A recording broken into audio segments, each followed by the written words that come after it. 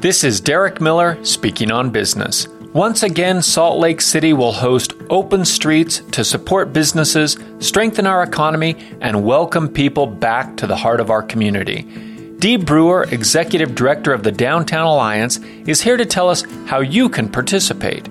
Open Streets is an invitation to enjoy 150 restaurants and bars and more than 100 local and downtown-only retailers. Main Street from 400 South to South Temple will be closed to cars and open to pedestrians every Thursday, Friday, and Saturday from noon until midnight, beginning May 27th. Businesses will be extending their service areas onto the sidewalks for more outdoor dining and shopping. And a mix of musicians, buskers, and artists will animate Main Street from Exchange Place to City Creek Center.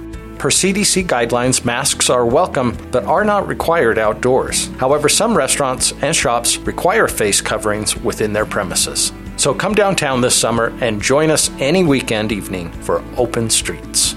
The Downtown Alliance invests in a dynamic and diverse community, making downtown the center for culture, commerce, and entertainment. For more information, visit downtownslc.org. I'm Derek Miller with the Salt Lake Chamber, and this is Speaking on Business.